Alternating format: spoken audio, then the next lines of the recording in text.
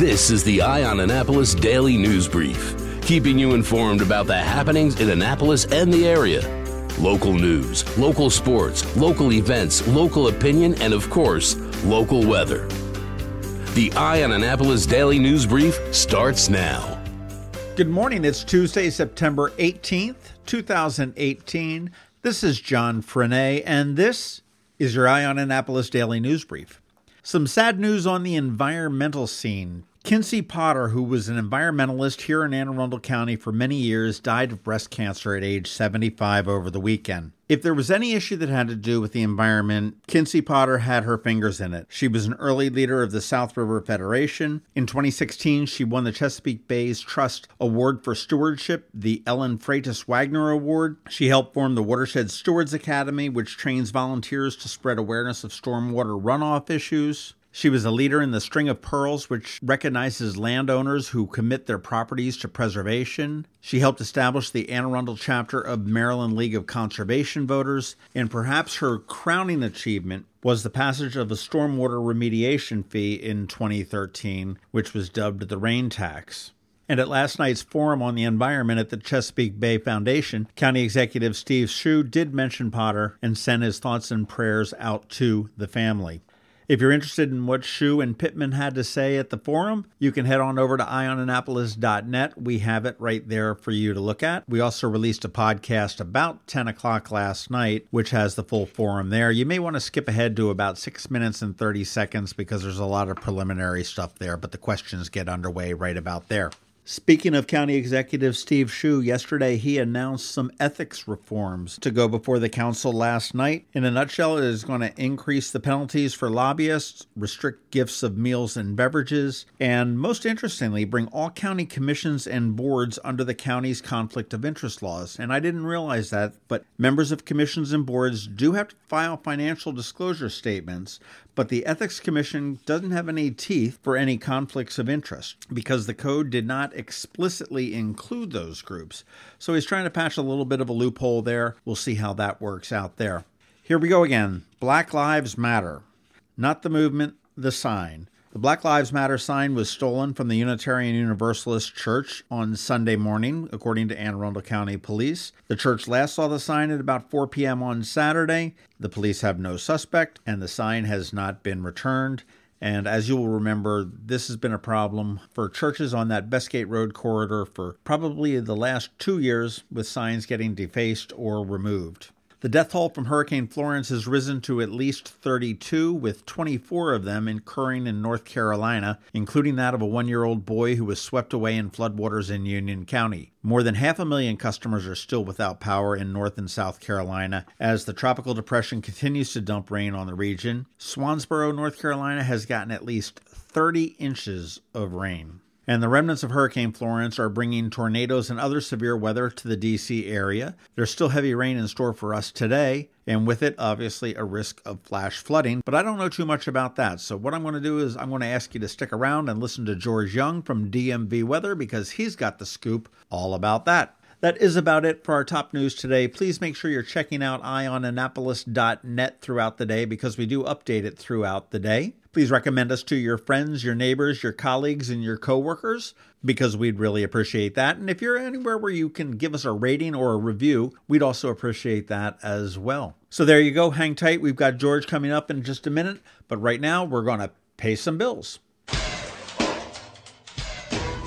Save the date, September 29th and 30th, to see Richard Karn, yes, Al Borland, from the hit television show Home Improvement at the Annapolis Home Expo. I don't think so, Tim. No, it's true. Richard Karn will be at the Annapolis Home Expo, and while Richard will tell you about what not to do with the home improvement, there will be dozens and dozens of real home improvement contractors to tell you exactly what you should do. Bring in an antique for a free appraisal. Listen to the many workshops to help you make your home into the dream home you always wanted. Thinking about selling or buying? Northrop Realty and Craig Northrop will be on hand to offer tips for staging your home and how to negotiate the waters of one of the most important decisions you'll ever make. It all starts on September 29th at the Byzantium Center on Riva Road, Saturday from 10 to 6 and Sunday from noon to 5. Tickets are only $5 at the door, but get this, if you're named Al or anything close or wear flannel, you're in for free. Remember the Annapolis Home Show, September 29th and 30th.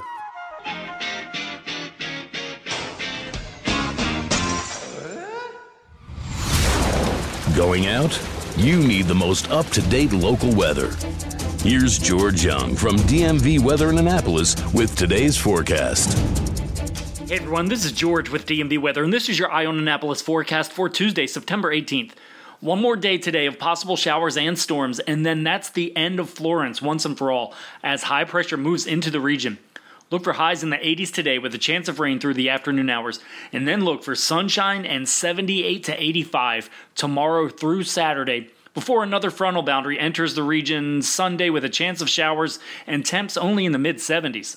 Okay, that's it for today. This is George Young of DMV Weather. Make it a great day out there. Be sure to follow us on our website at dmvweather.com, on social media at Facebook and Twitter, and on our app at DCMDVA Weather in the Apple App Store or Google Play Store. But remember, whatever the weather outside, have fun and be safe. September 29th, the inaugural Twist and Stout Festival at Quiet Waters Park along the shores of the South River.